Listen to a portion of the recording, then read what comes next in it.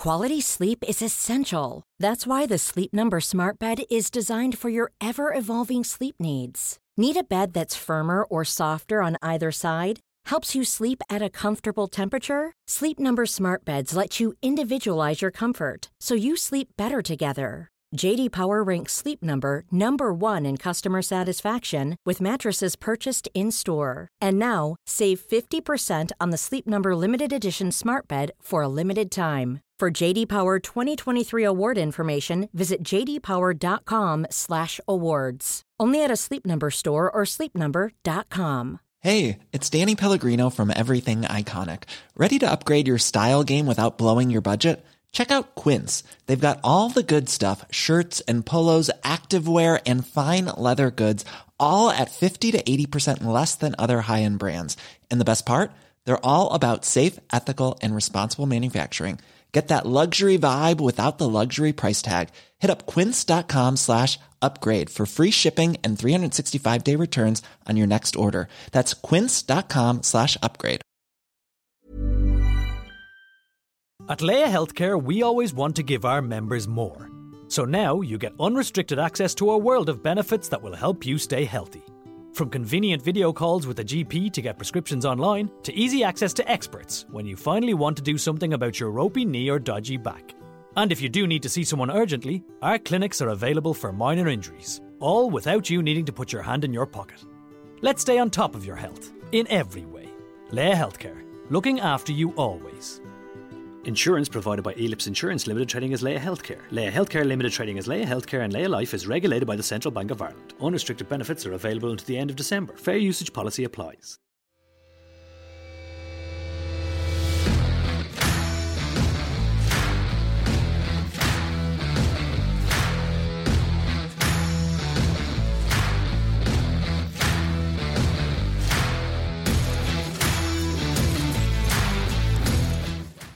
Yes, what a guest we've got on today. I've been desperate to get him on. The mad high beat, Franco Begbie wannabe, Gordon Smart. Thanks for coming on, mate. Thanks for having me. What a me. legend, man. Thanks for coming. Thanks for coming to visit me in the hills as well. I appreciate it, man. What a gaff. Aye, well, it's been a long time coming, crafting away to make this happen. You know, we bought it and it was a ruin. And it's that's my secret pleasure. I mean, the missus love doing all that stuff. Doing stuff house up. Aye. Question everyone wants to know, though, is where does Big Jim Leishman drop his playpiece? Well, you know what? He brought me a bottle of whiskey. And he says, there's a proper bottle, son, and it's called The Legend. It's called Glenturret Whiskey, right? And my pal, who's like this whiskey expert, came round when Big Leishman was here. And I said, go and give us, like, how good is this stuff, this Legend drink? And he looked at it, turned it round, read the bottle, and he was like, that is utter piss. Have you told him? Jim was like, oh, fuck's sake. Brilliant. Got you on here as well as the second best band that we've ever had on. Thank you very much. Who's number one? Will Flood. Cheeky bastard. I like it. I used to play football with a boy in London and he called me Lego Head. Oh, you're looking, man. 39 you said you were? I'm 39, I'm 40 next year. Looking tremendous, mate. We need to talk about your whiskey as well, and it's a gift for me. That's a gift for you. As you can see, I've written it with crayon there, Cy Ferry, so you can rub it out and give it to somebody else if you want. Brilliant, but mate. That's what I've been busy with the last few years. When I left Papers, that was one of the reasons I was working on this whiskey with a few friends of mine in London, and it's going really well, you know, so I'm off to New York soon and then Australia as well to sell that to the Americans and the Aussies. Right, on to you, mate. As you say, Big Highby. Massive Hibs fan. Earliest memory of following Hibs? Well, I've got a really weird one here for you actually, because my dad took me and my brother to see Hibs v Aberdeen in the 80s, and I was asking my brother about this. He doesn't remember it, but we got turned away because it was too dangerous. Because the Hibs casuals were wild, weren't they? Aberdeen at the time in the 80s, not a good time to go and see Hibs. Yeah. So that was probably my earliest memory, although he doesn't remember it. But we went to see Hibs v Dundee. I was 12. He's 2.5 years older than me, my big brother Graham. And he said, right, I'm going to start taking you to the Hibs games. And that was 1992, I think it was. And we got pumped at home by Dundee. And there were less than 5,000 people at Easter Road. So it was sad times, I remember thinking, is this what it's going to be like being a Hibs fan? It's shite being Scottish. It's shite being Scottish. And in all fairness, it wasn't a great time supporting Hibs, like in the 90s, really. There were some great moments and all the rest of it. But that's my earliest memory. It's a weird one, right? Because people always say, why are you a Hibs fan? But we were born at Simpsons in Edinburgh, right? My mum and dad lived in Tollcross. Right. And my dad was a medical student, he's a doctor, right? So then we moved out to Linlithgow, and he was working in a hospital at Bangor. And so we were living in Linlithgow for 4 years, and then we moved to Kinross, right? So when I was 4, we moved to Kinross, and everyone supported Aberdeen then. There was loads of glory hunters where I live. Right, okay. Like, Aberdeen fans because they were doing well. There's quite a lot of Dunfermline fans and St Johnstone fans, but we were like, we're from Edinburgh. So we decided to follow Hibs. Did you have tear-ups with the other fans about Kinross now? Doesn't happen in Kinross, does it? What's weird, Kinross is a lovely place, eh? Yeah. But it's got a bit of a dark edge. Has it? And also what you don't realise is that it's right in the middle of the travelling support, right? So if you're getting the bus from Edinburgh north to play Dundee or Aberdeen, Kinross is on the way. So there'd always be quite interesting gatherings. Right, you know what I mean? Oh, that's where they would... So I followed Hibs loads in the 90s with my brother, and travelling was dangerous as a Did you Hibs see fan. the casuals let them, Peter? All the time, aye. We were always... Did you join in there? Well, can't talk about that. my fight record's dreadful, Sally. I've been about 20 fights, lost all 20. Have you ever 50-50 Big Leishman? You know what? I was thinking about that the other day. I've seen him play football in the garden a few times, and he still thinks he's got it, like... Are you better than that? Wee Jimmy plays as well. We need to mention Wee Jimmy. Is Wee Jimmy decent? He's not. You know what? He's going to be big. Good. And he's not bad. He's not bad. I didn't want to put any pressure on him. Do you know what I mean? Yeah. I want him to enjoy it for himself. But he's obsessed with football. I've just met him there. He's a statue. He knows everything, doesn't he? He's right into it. Yeah, he loves the match attacks, and he's mad into FIFA. And he's obsessed with John McGinn, Lewis Stevenson. It's weird, actually. The John McGinn thing's been great for him because he's had this superstar in his team. Yeah. And the lucky wee shite, right? His earliest football memory will be seeing Hibs win the Scottish Cup. And some of the shit you had to watch. Tell me, wee bastard. I saw all 23 of the games when we couldn't beat Hearts. I went to every single one. Every single one of the 23 in a row. Unbelievable. No wonder you've got it down there. So I'm a Hibs fan. And heroes, what about heroes? Well, early on, I mean, I loved... Gordon Hunter actually was the centre half because he was called Gordon as well. When you're wee, you kind of attach yourself to that. But you think about the players we had back then. Like I remember Andy Gorham having a fight on the pitch. Do you mind that? Andy Gorham was a goalie and he panelled somebody on the pitch. That stuck with me for some reason. And then Hibs won the Tennant Soccer Sixes, which you'll be too young to remember. Yeah, I didn't remember that either. No. Which was it was a massive thing when we were kids. The Tennant Soccer Sixes. Somebody spoke about it here. The boys having like fags on the side of it. Probably. The Hibs team was brilliant. It was John Collins, Paul Kane, Gordon Hunter. It was a brilliant team, and Mickey Weir as well. I loved Mickey Weir. Yeah, what a player. Keith Wright. That generation were absolutely brilliant Hibs players because they just won the Skull Cup. And I think John Collins moved on then, but there were some cracking players early on. Is Paul Kane the mad Raj bastard that always gives like a spokesperson for the fans? Aye, Kane. Are you pals with him? Kane should get an MBE, man. Honestly, he's one of the greatest people I've ever met. I love him. Kane he's absolute class, man. And what people didn't realise, because he's a bit of a Raj, is that he didn't have a drink till he was 32. And now he owns pubs in Edinburgh. He even owns the vending machines at Edinburgh Airport. Does he? He's got, honestly, he's Del Boy. Proper entrepreneur, Aye, but I love him.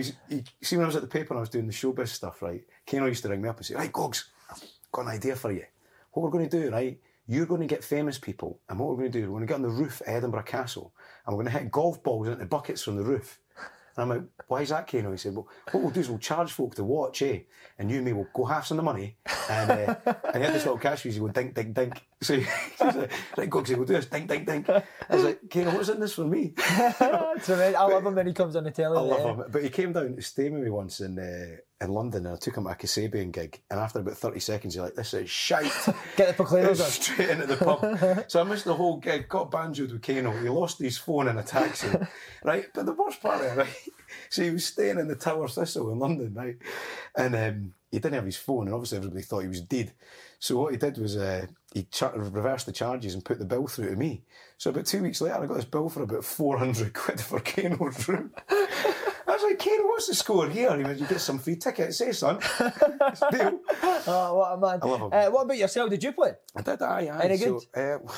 Never good enough, right? Nah. I would love to have been a footballer. That would have been my dream. I played for Kinross, right? And I don't think it helps you growing up in a place like Kinross because it's too nice. Yeah. So we'd end up playing the boys for Dundee and we'd get leathered off you, you know. Even going to Perth playing. I remember playing against a guy called Kevin Duncan who's signed on S forms at Dundee United.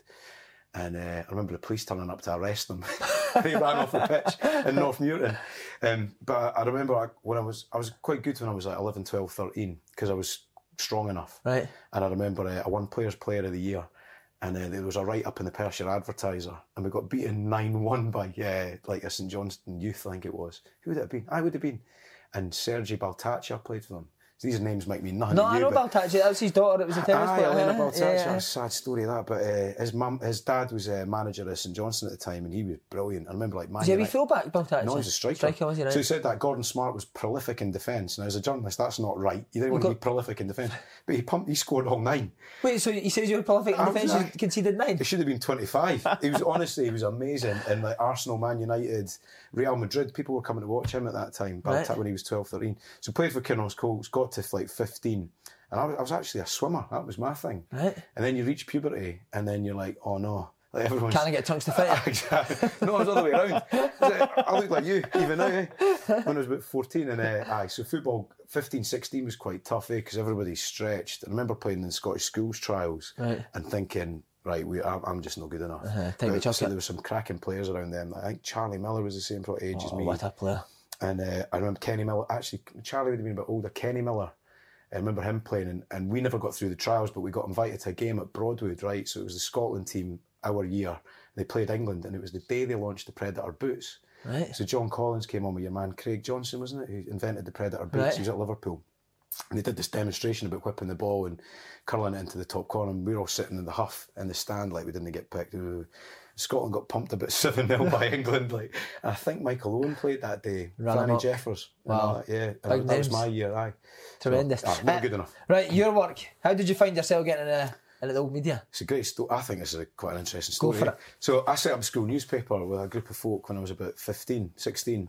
And we made it a tabloid newspaper. And the first front page we ever had was, did you know your art teacher was in Wet, Wet, Wet?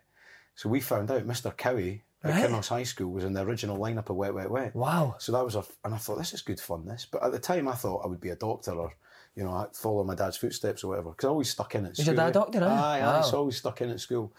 And I realised this is good fun. And then the teachers started to get the hump because we did a thing called Teacher Watch. Have you seen your teacher in the local pub? And looking back at it, it's probably the first signs of being a tabloid scumbag. And it was like we're bumping into teachers in nightclubs and stuff and writing about it. And I think the head teacher at the time was, took me aside and said, you're going to have to stop doing this. So I made this big thing about censorship and freedom of the press. And did you? What age were you? 17, 18 by that point, aye. And it was called the Teacher Pupil Express. And somebody where I lived must have worked at the Courier and told them about it. And this guy called Ron Ross at the Courier and the Telegraph got in touch and said, have you ever thought about being a journalist? And I was like, nah. And he said, you should think about it. So I left school on the Friday when I was 18 and started at the Courier on the Monday, full time as a trainee reporter on a salary. And I got £2 every day for my lunch. Wow. I've still got the typewritten letter from DC Thompson saying, we're offering you the job as a junior reporter. And I think I did about 4 or 5 months there. So I finished school in the May and worked all the way through to university. And it was amazing. I got my first front page in about 2 weeks, met a boy in the Chippy who was telling me about these kids who were climbing the pylons in Ardler. Right. And it was the first front page, dicing with death. But you didn't get your name on the stories at the Tilly at the time. At the end of my time at DC Thompson's, they said, right, here's your full-time job, son. This is the package you're going to be on. And we reckon in 20 years' time, you might be the editor. And I looked across and the editor was sitting with his cardigan on, smoking a pipe. I was like, fuck that. And I worked with these great guys that had just come out of university and it was all their first jobs. There was a boy called Derek Brown, who's like a really important person in my life, Derek. And Derek's like, get the fuck out of here. Go, university would be the best crack you've ever had. So I went to university and then mad shit happened to me when I was at university that kind of changed my path forever. And what was that? What was the mad shit? So I got this... Drugs? No. That's a mad story in itself, because that's the thing with Kinross. Like, I kind of ran away a wee bit because there was so much trouble here, Yeah. A lot of my friends did get sucked into bad stuff, Right.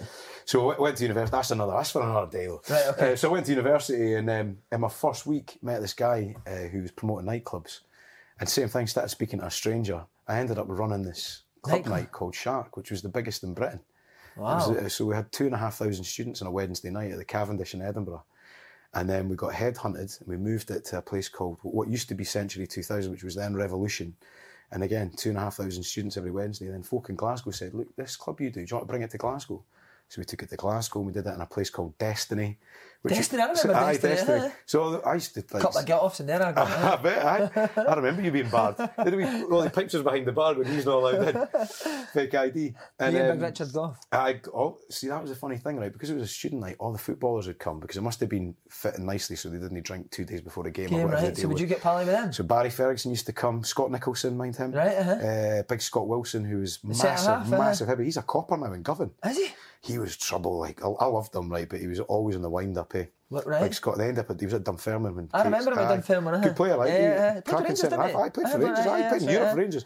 So all the footballers in Glasgow used to come, and I remember Higgins as well, John Higgins coming and having nights out. We've done John Higgins as well. He's a character. I remember him being banjoed in the club and all that, but it was great. So I was like in charge of this mad student life for years. And in Edinburgh, man, like the crack we used to have. And it's weird now because when I was in newspapers, I started to bump into the boys that used to come when they were in the youth team, right? Yeah. So Tam McManus, Kenny Miller, Ian Murray. I mean, that Hibs, that was my brilliant, that was my happiest days with Hibs, right? It was 97 to 2001. So I was running the club 98, 2001. And I used to do all the VIP passes with this VIP bar. And I'd get all the Hibs lads in. And it was great, like Ian Murray and Tam McManus. So would you sit and get a beer with them and that? I used to get banjoed with them, eh? And they used to, in exchange for free passes for them and the girls they were seeing, they'd get me tickets for Hibs. And I got really pally with a guy called Liam O'Sullivan. And it's such a sad story. Like, Liam died, eh? He was on a 5-year deal at Hibs. And Jerome Fry broke his leg. And I think he went off the rails a wee bit. But I've never really spoken about it. But, like, it really got to me. It really upset me, eh? Like, still sad about it now, but all those boys were great. Kenny Miller, Tam McManus, that crowd that came through at Hibs, I loved them, you know. Some of the stuff you must have seen, obviously, you can't speak about. No, I can tell you some of the stories. Right, go then. I can remember getting arrested with Dirk Lehman.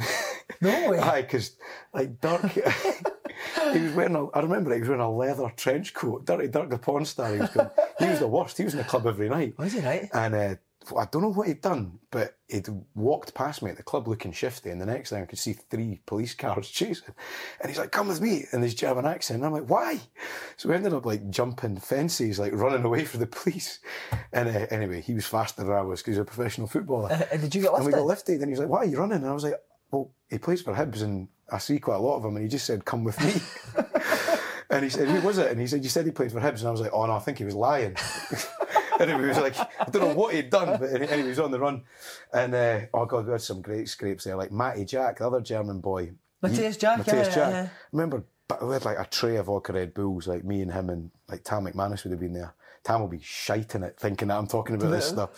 And he'll love it, mate. He loves that attention. We were steaming, like reeking. And the next day I went on work experience with the Herald to Easter Road to interview Matty Jack. And he was stinking of booze, right?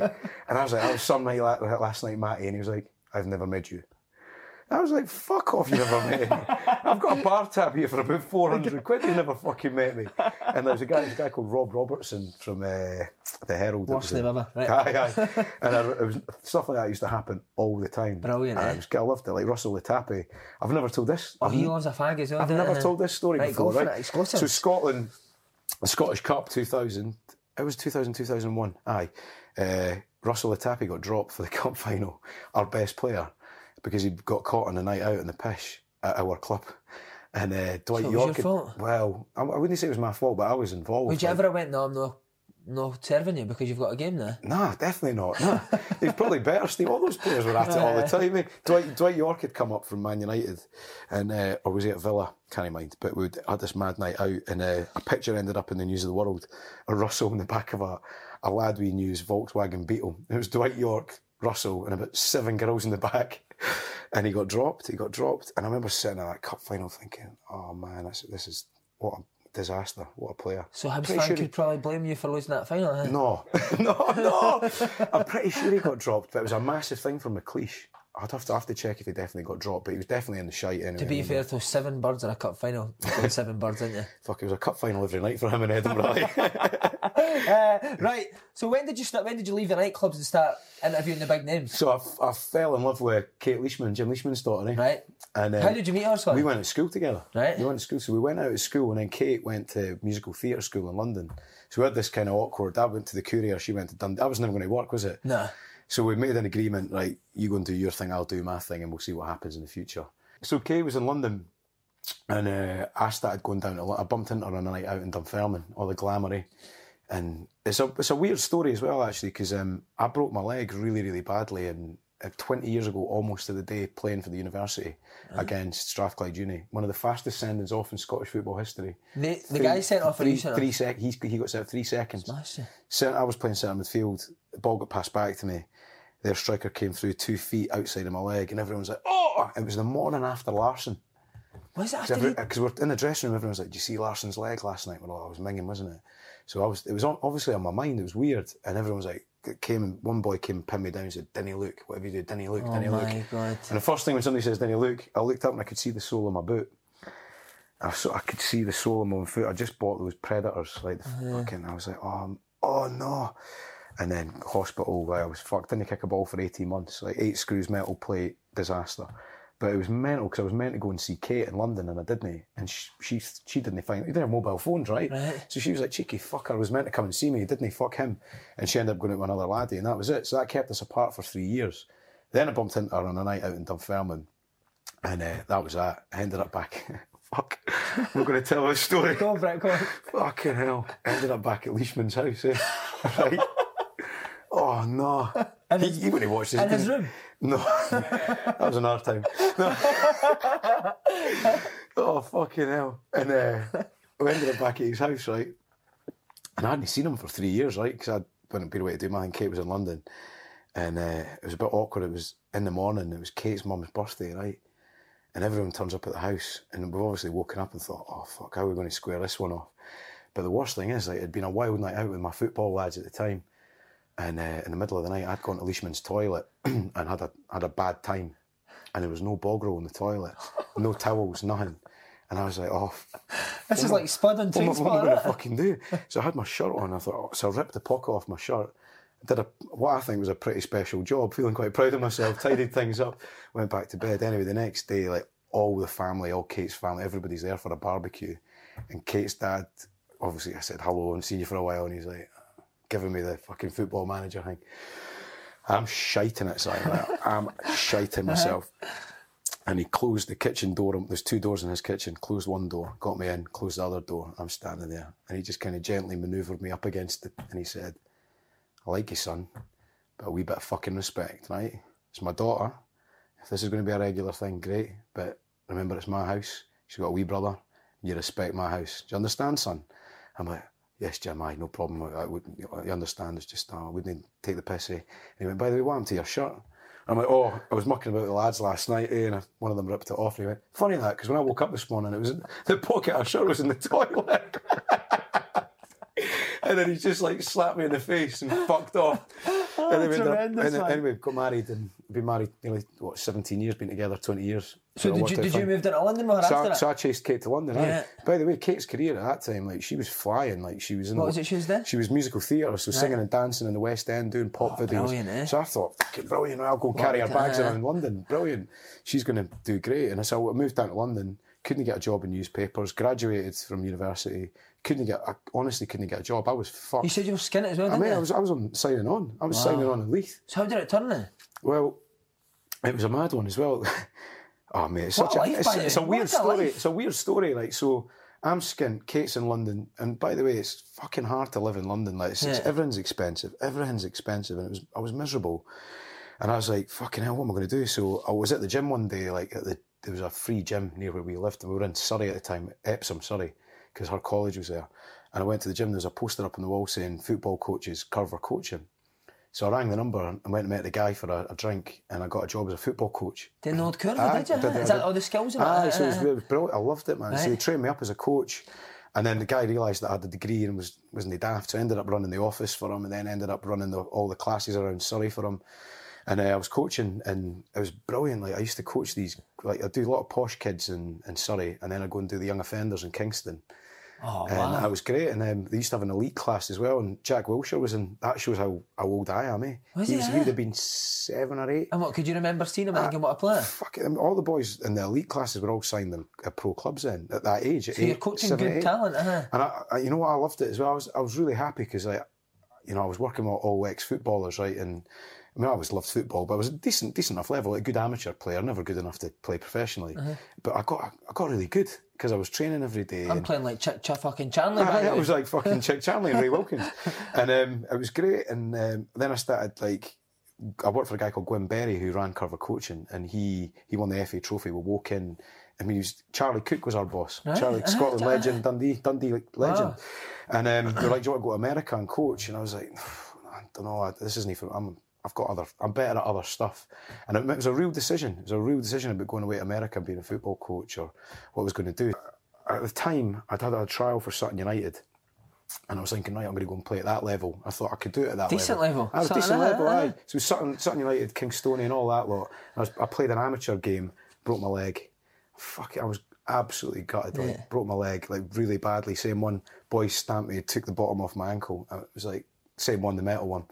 That was me, out for another year. And I ended up, because I couldn't coach, I was sitting like a Janny at the football with a degree. I had like 7 hires and 8 standing grades at grade 1. You know, I was like, what the fuck am I doing?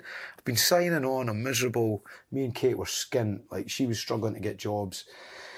And a mate of mine gave me a job at an agency in Edinburgh called Deadline Scotland. So he worked for all the papers. So I'd work for the Scotsman one day, I'd do a shift in the Mail the next day, I'd do something for the Scotsman. And I did a year of that. It was the hardest year of my life because Kate stayed in London. I went back to Scotland. We were engaged. Right. And it was fucking brutal. It was horrible. Like, I mean, it taught me to really grow up, but that was the hardest year of my life because you're getting sent to knock on doors and ask for pictures of kids that had died in accidents and stuff. And I was thinking, fuck, is this what being a grown-up is? But what happened then, right? And this is one of those moments in your life that changes everything. MTV Europe came to Edinburgh, right? 2002. And the boy Derek Brown I mentioned, who worked at the Courier, he worked for The Sun. So all the journalists from London came up for MTV Europe, everybody from every paper. And it was Kylie Minogue and Justin Timberlake and all the rest of it. But because I knew everyone in Edinburgh, I got them all in all the clubs, right? So Timberlake and Kylie, something might have happened there that ended up in the paper. And I'd put them in the right place for it to happen. So they said, what the fuck are you doing working in Scotland? Come and work in Fleet Street. So I went from £12,000 a year working at this agency, fucking miserable. You know, I sold my flat in Leith at this point and was back living with my mum and dad. It was that bad. Right. And they said, right, we'll offer you X amount of money, which was multiples of what I was earning. And I was 22, working at this point, the biggest newspaper in the world, right? The Sun was massive, before social media. Yeah. And I didn't really, I realised people didn't like the paper. But at the same time, 5 million people were reading it on a Saturday. So not everybody hated it, right? Yeah. And I was working for the biggest showbiz column at the time. So the internet didn't really have a presence in terms of news for showbiz and stuff. So it was the biggest showbiz column in the world. And I was a showbiz reporter on it at 22 years old. I had unlimited expenses, getting paid loads of money. And I went from not being able to afford, you know, a fucking McDonald's to being able to go to the Ivy and have the time of my life. And, wow. That's all just through personality, wasn't it? Mate, it's being Scottish. It's just being Scottish. So, It's like the biggest advantage I've had in my life. And I thought, right, I got a great bit of advice from somebody who said, work harder than everyone else, do the shifts nobody else will do, and you'll do really well in newspapers. And I fucking panelled it from like 2002 to 2006. I worked every day, 12, 13, 14 hours, did every job.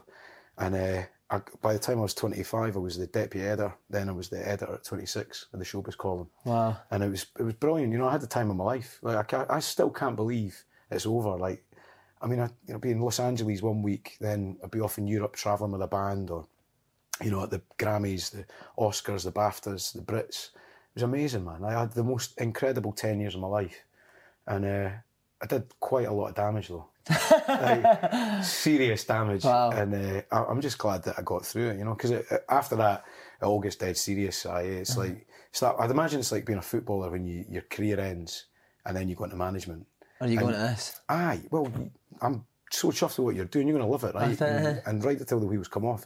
See, well, I'm doing that same advice, did the shifts that people didn't want to do. That's why I ended up interviewing Gary O'Connor and Derek Reardon. I used to see them down the Dole office. I love those guys. Oh, two of the best guys ever. What about some of the big names then you mentioned? Who was it? Like, was there a moment, the first moment that you thought, oh my God, I've fucking made it here, man? Well, there were quite a few like early on. Like I remember like befriending Noel Gallagher. That was really. How did that come about? Well, his missus is Scottish. Sarah, is it? Aye, Sarah. Yeah, and like Sarah I think I've got off her as well before. Back in the day. You'd have been about 7.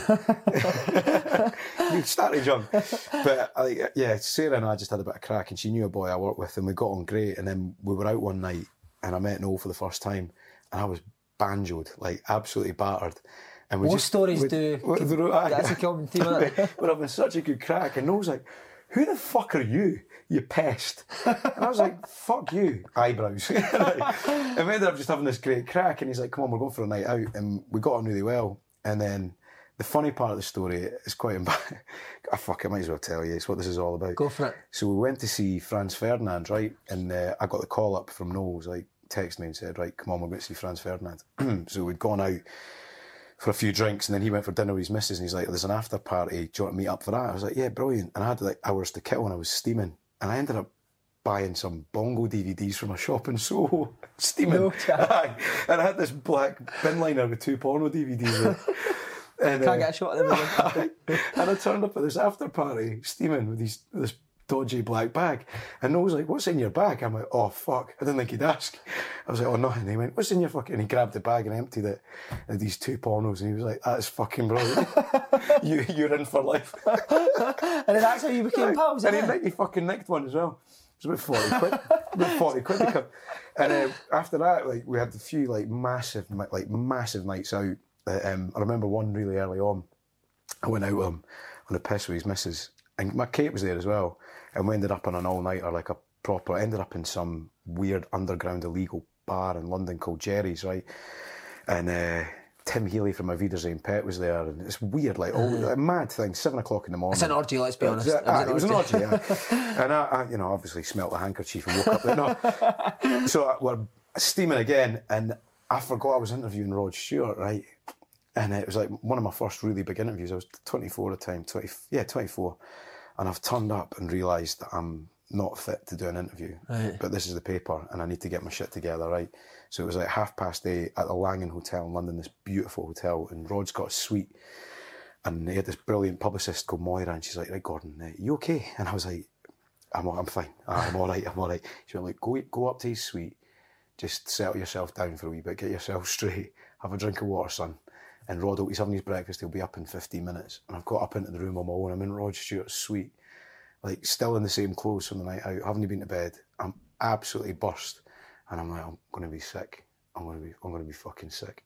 And I've gone into Rod Stewart's blog, and it's got all his stuff, like remember I had his initials and everything. I've gone in and I've puked, and it's one of them that's gone fucking everywhere, right? And I'm like, oh no. So I've got my jacket off, I'm sweating, I'm like cleaning up this puke. It's like rank puke as well, like Guinness, sweet corn, martinis, and fucking, it's horrific. And I'm cleaning it up, and I'm like, this is stinking. And then I've gone, oh no, I need a shite. Oh my God. So then I've had like triple crown, like, and I've cleaned the place up the best I can. I'm spraying Rod's deodorant and all that, right? Like South Africa. Rod's got the Mitchum roll on. And I've gone out, and I'm like sitting there sweating, look like Casper the Ghost, I'm fucked. And Rod Stewart comes in and he goes, "You okay, son?" I'm like, "I'm all right, aye." Like looking like renting off Trainspotting. And he goes, "See, the thing about these posh hotels, you tend to find they always have problems with the plumbing." I'm like, "Aye, Rod." So I remember thinking, this is what it's going to be like. This is what life's going to be like for me. And it kind of was like that for 10 years, really. See how you're saying be professional in that, and like if you want to do well, but then is there also that other side where you've got to kind of go off the cuff and then just enjoy it? I couldn't say to no, I'm away at my bed. Exactly. Because I've got work tomorrow. It'd have been like, right, cheerio, never speak to you again. Yeah. And that's, I always had to be the last one to leave because, you didn't want to miss anything. So if my missus, if you're watching this, I need to go out the night with Gordon Smart till 4 in the morning. Me, you, Compton and Jerry Cinnamon. Oh, Josh Taylor. Wow. I'd Leather Taylor out sing Cinnamon. I'd fucking love to see that. Right, around about that time as well, mate, Hibs are hitting a purple patch. Aye. Riordan, O'Connor, Brown, Thompson, Fletcher are coming through. Were you keeping tabs on Hingden in London? Oh, massively, yeah. Well, it was a bit of a weird thing because I was seeing all my football in London. Like, I lived in London, right? Did you go to London? Aye, English I was games, in football in London all the time. Yeah, I used to go and see a lot of West Ham, a lot of Chelsea, a lot of Arsenal. I was there all the time. But I was playing a lot then as well. So I was playing for an amateur team in London, which was interesting. Chappers from Radio 1. Right, okay, Chapman. Yeah, he was our centre half. The guy that ran Babe Station played for us. Did he? We had a few others. Like, I tell you who got involved a couple of times. I think I'm getting this right. Do you remember Kieran McInnesby? Because he was at Fulham. Mac is a pal of mine. Right. So what a boy. So when Mac moved to London, I got in tow with him because he didn't really ken anybody. And we had loads of mutual pals. So I knew some boys in the Chelsea youth team. He was at Fulham. And we all ended up in a world of trouble, just boozing and misbehaving. But Macca was a mate of mine. So he wasn't getting a game for Fulham. And I think he turned up and played a couple of times. Right. Against the contract, and but it was an interesting wee team. So at that time, you're right, Hibs had an amazing team. I mean, I followed Hibs religiously between about 94 and 2001. Like really, I went to every game of the season in the year we got relegated. We were top of the league after 3 games, right? Jimmy Boko, who played for us, he missed a 1-on-1 against Rangers for us to go 4-1 up. We lost 4-3, right? We got relegated that season. Grant Brebner played for us. He was fucking brilliant. Midfielder, good player. From Man United. Still best mates with Phil Neville and all that. Is he, right? Brebs, all the names that you've mentioned, ask all the Hibs boys about Brebner. He was a rascal, love him. Most of the stories about Brebner you can't tell. I know, you can't, yeah. But what a player, but he was kicking in at the time. So I followed him religiously. Went to every game of that season until the last game. We got relegated against Kelly. And we were meant to go, and I crashed the car. I reversed into the bank in Kinross, smashed the car, wasn't paying attention. Really, right? Probably ram raided the bank. So my brother was raging at me. He's like, fuck it. We missed the game, we got relegated. But I went to so much. So that's the season we got to the Scottish Cup final 2000. Yeah, I actually was doing work experience at Radio 4th with a guy, Donkey Donaldson, Mark Donaldson. Right. And Donkey did my radio package with me for the radio. I interviewed John O'Neill and Latapi and all that, and McLeish. And that was my last part of university. And that Hibs team, that's the one I felt closest to because I knew them off the club and the youth team and all that. But then when I moved to London, see that team, from afar, was unbelievable. So exciting, wasn't it? And I'd come back and just think, I was watching Chick Charnley playing in the centre midfield with Ray Wilkins, combined age of about 408, right? We were pish. There was a spell, Jim Duffy was the manager. Jail time of 100 years with Chick, is it? Chico. Oh, yeah. But Chick was brilliant. I remember, actually, I was at Henrik Larsson's debut for Celtic against Hibs. Right? When Charnley scored? Gave the ball away. Yeah. Charnley takes it on the half-turn, top corner, peach. And it was Larsson's first touch in Scottish football. I remember that. I was at that game. Wow. So I was also at the game when Gaza booked the referee. That was Hibs. Right? Was that Hibs? It was at Ibrox. I think it was the semi-final of the Scottish Cup. And it was at Ibrox for some reason against Rangers. It would have been at home. But I was at that game. Did it make it more exciting that all these boys were local Edinburgh lads that were Hibs fans as well? You kind of felt like identify with them. You felt like they cared for the club, which was amazing. Who was your favourite of they five? I thought Kevin Thompson was brilliant. Great player. I mean, I played centre midfield and he's just so composed. He seemed to have an extra second on the ball all the time. Stylish, wasn't he? He was stylish. A mate of mine, a guy called Gary Gilfillan, who you might know. Gary played Cowdenbeath and all that. He played with Derek Laird and he went on loan to Cowdenbeath. And I remember him saying to me, this boy, right foot, left foot, is the best finisher I've ever seen. And it keeps coming up in your podcast as well. And Riordan on a corner, man, they were brilliant. And what and I they loved were about nuggets, which made it even better. Fucking, but also, I see when Gary battered an Elvis impersonator one night in Preston Pans, and I was like, this is what I want from Hibs. This is what I want from Hibs. Tony Mowbray as well. Revolutionised Hibs. He was great, and you could tell he had a relationship with the players, and the players wanted to play for him. And I was kind of sad about how all that ended, really, because I genuinely believe one more season with that crop of players, we would have won the league. Gaz O'Connor said and that. I don't understand why the club and that Hibs frustrate me like that. Is it Rod Petrie? Yeah, I mean, I don't understand why they couldn't see it. Everybody could see it. And by the way, one more season, the players' value is not going to drop; it's going to go up. Just keep them one more year together, and that would have been my. And I still dream about it. Still daydream about what that team could have done. David Murphy, the left back. What a player. Went to Birmingham, didn't he? What a player he was. But that midfield as well, the boys weren't even getting a game. I mean, it was fantastic. And Stephen Fletcher would have been coming through at the time as well. He was even younger, but he probably had been getting on substitute appearance and that. Did you ever meet any of that lot? Did you ever see them in the tune? Obviously, Deeks was banned for every place. Can you remember seeing him get huckled out anyway? Weirdly though, because I was in London at that point, I wasn't really out in Edinburgh much. Right. I'd come back. Tell you when I started bumping into Anthony Stokes and Graham Stack. Oh, Stack's mental. I loved Stacky. Stacky was brilliant. I had a few good nights with him. But that was a wee bit after. I do have a recollection, though, of Derek Riordan that he might not remember, and he probably wouldn't appreciate you telling it, but I love it. He doesn't care, mate. Deeks. One of my favourite games as a Scotland fan was when we played Brazil at the Emirates in London. Right. What a day out that was. Right. What a day out that was. And we were walking into the game and we hired a pub and ended up like 500 Tartan Army at this pub that we'd hired. And I was walking into the game and I looked to my left and I thought, he looks familiar. He had the See You Jimmy Tammy on and a bottle of Buckfast. I says, Derek fucking Riordan. He should have been playing in that game. And I remember thinking, Deke, fuck's sake, he was doing there on he was on the Buckfast. He was good enough in my book to be playing that day. Yeah. And that upset me. And then I remember thinking, it's a shame because he didn't realise his potential and he probably knows it himself, but what a player. Was that the best Hibs team you've seen? Yeah, the cup winning team with John Collins. Yeah, that team. That was 2007, wasn't it? 2006, I think 2006, it was. I was at the cup final and I remember thinking, this is magic. I love this. Buzzing when Collins took over because he was Hibs hero now. I played against him a couple of times. Did you? Aye. So Kano. Did he show you his six-pack? You did. Did he? He did. Was it tremendous? He's in some shape. He's in some shape. You know what as well? I gave him a run around. Did you? I played really well. We played 7-a-side at World of Football. And it was like, that was the ultimate day for me because it was all the old Hibs boys. So Paul Kane, Gordon Hunter, Gordon Ray played, John Collins. Can't mind who else was playing that day, but John Collins played for them and I played in another team. And he was fit, he was fit. And I was really sharp at the point. I was doing triathlons. Right. So I was fit as a fiddle. The days have obviously gone now. Thank you very much, Simon. Wait till you reach 40, my man. See how much hair you've got then, pal. And he was brilliant. Yeah, John. And I wish I would like, having worked in management at newspapers and stuff like that, I would love to be involved to help manage people, right, at a football club. That was my next question. Because John Collins clearly led by example as an athlete, he knew his stuff, right, could speak languages, what a great role model. But I think he pissed the players off with it. Look, this is what it should be. Because they're not going to respond to that, are you? No. And I think if he'd had a good man manager with him, it could have worked much better.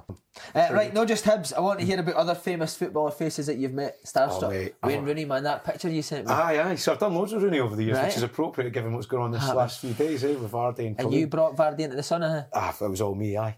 Listen, fucking the stories Rooney told me much better than that. No, I really like Wayne Rooney. Is he top man, is he? Yeah, really good lad. I saw might have been his debut actually for Everton at Hibs pre-season. Me and my brother went, because we were that into Hibs. He was 16. I remember thinking, who's this pit bull terrier that brought on? Unit, wasn't he? Just and he was quick though. You thought he's going to be powerful. Yeah. And he got booked in the first 30 seconds, I remember, just piling into a tackle. But yeah, I've done a lot with Rooney. I went on Street Striker twice. Oh, that thing with the Techers, Techers guy. Aye. Pain in the arse. It was, but what a great programme that was. I loved it. It was great, wasn't it? But Rooney's see when you sit like this, great crack, and they put the cameras on, he'd be like, right, so Gordon, right, mates. I'm like, why? Crack? Because I just think he's not good at all that stuff. Yeah. He's not good at it, and he's great crack away from it, I thought. But I mean, some of the stories with him are so funny. Here's a good one for you, right? Right, go for it. I remember, again, this must have been 10 years ago, 12 years ago. Noel rang me and said, "Oh, fucking hell, something special's happening. You've got to get involved in this." So he had, Colleen had sent a guitar to Noel to sign for Wayne Rooney's birthday. Right, fucking Man United striker sends the biggest Man City fan I've ever met, sends him a guitar. So Noel and Gem, who was in Oasis, they were in Oasis at the time. They've stripped the strings off the guitar and painted it sky blue, and then written the lyrics to Blue Moon on it. And in the middle, Noel had said, "Happy birthday, Shrek." Oh, the best you read. Brilliant, love that. So right enough, it took a lot of persuasion, but I ended up squeezing it in the paper with the pictures and all the rest of it. And it's Rooney's prized possession, eh? Fair play to me. He thought it was funny. It's funny. But we'd loads of great crack like that. I tell you one of the funniest ones. I nearly got me the sack. It was a number of times. But David Bentley. What a guy. Aye, so I'm involved in this club night called This Feeling, right? So we give guitar bands a big break, your chance to... So we gave Blossoms, Catfish and the Bottlemen, Kasabian or DJ there, Arctic Monkeys, all that used to come down. And Bentley loved his music, right? So he'd come down to see these bands. And I remember one night we had Jet, this Australian band on.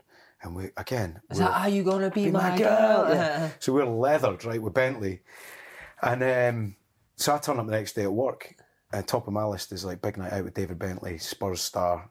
He comes along to support guitar music. Just a wee story for the paper, Top of the news list. So I'm sitting in conference with Rebecca Wade, who's the editor at the time.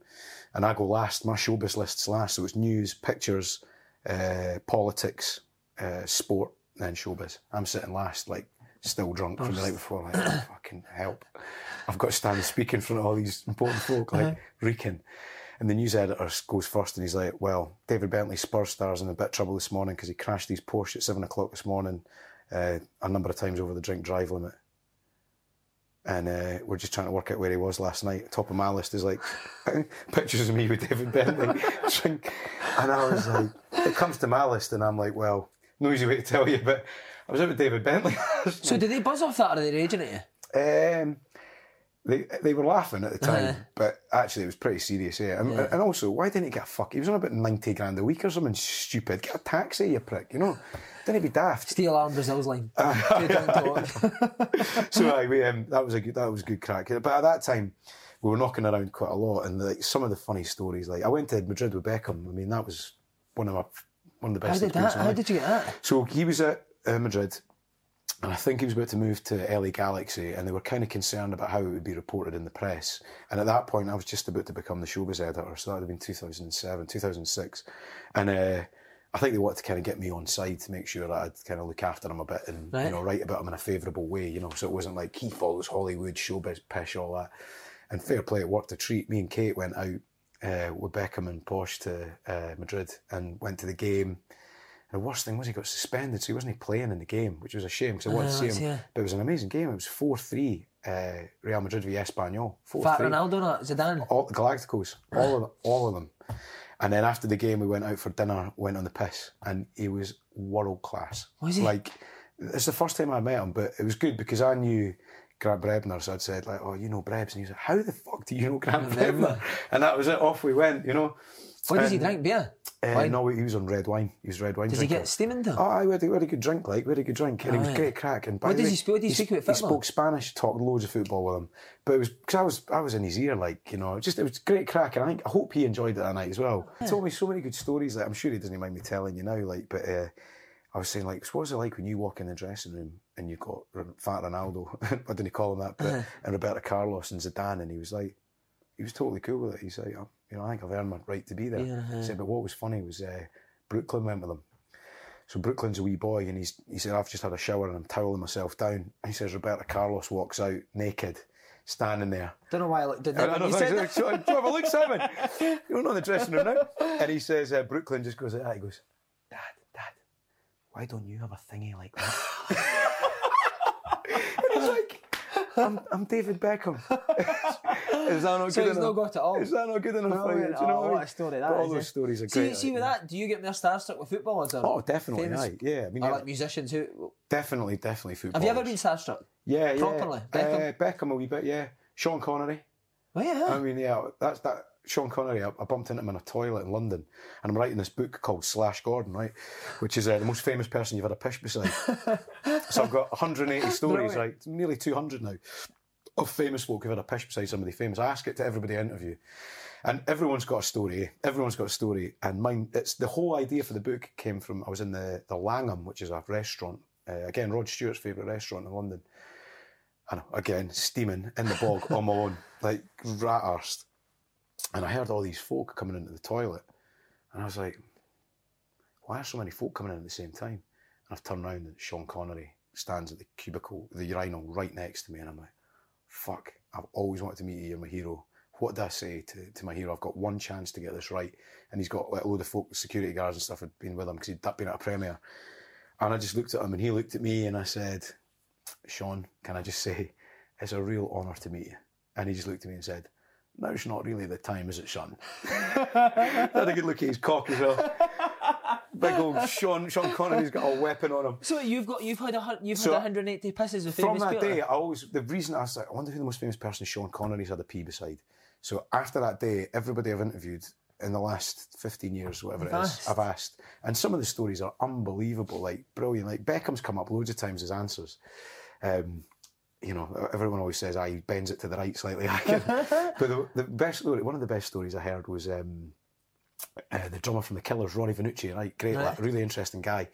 And he was Killers were playing this NBA celebration dinner, this private dinner just for the players. And he's dead nervous because he loves basketball. He said there's 2 cubicles. Life is full of what-ifs. Some awesome, like what if AI could fold your laundry?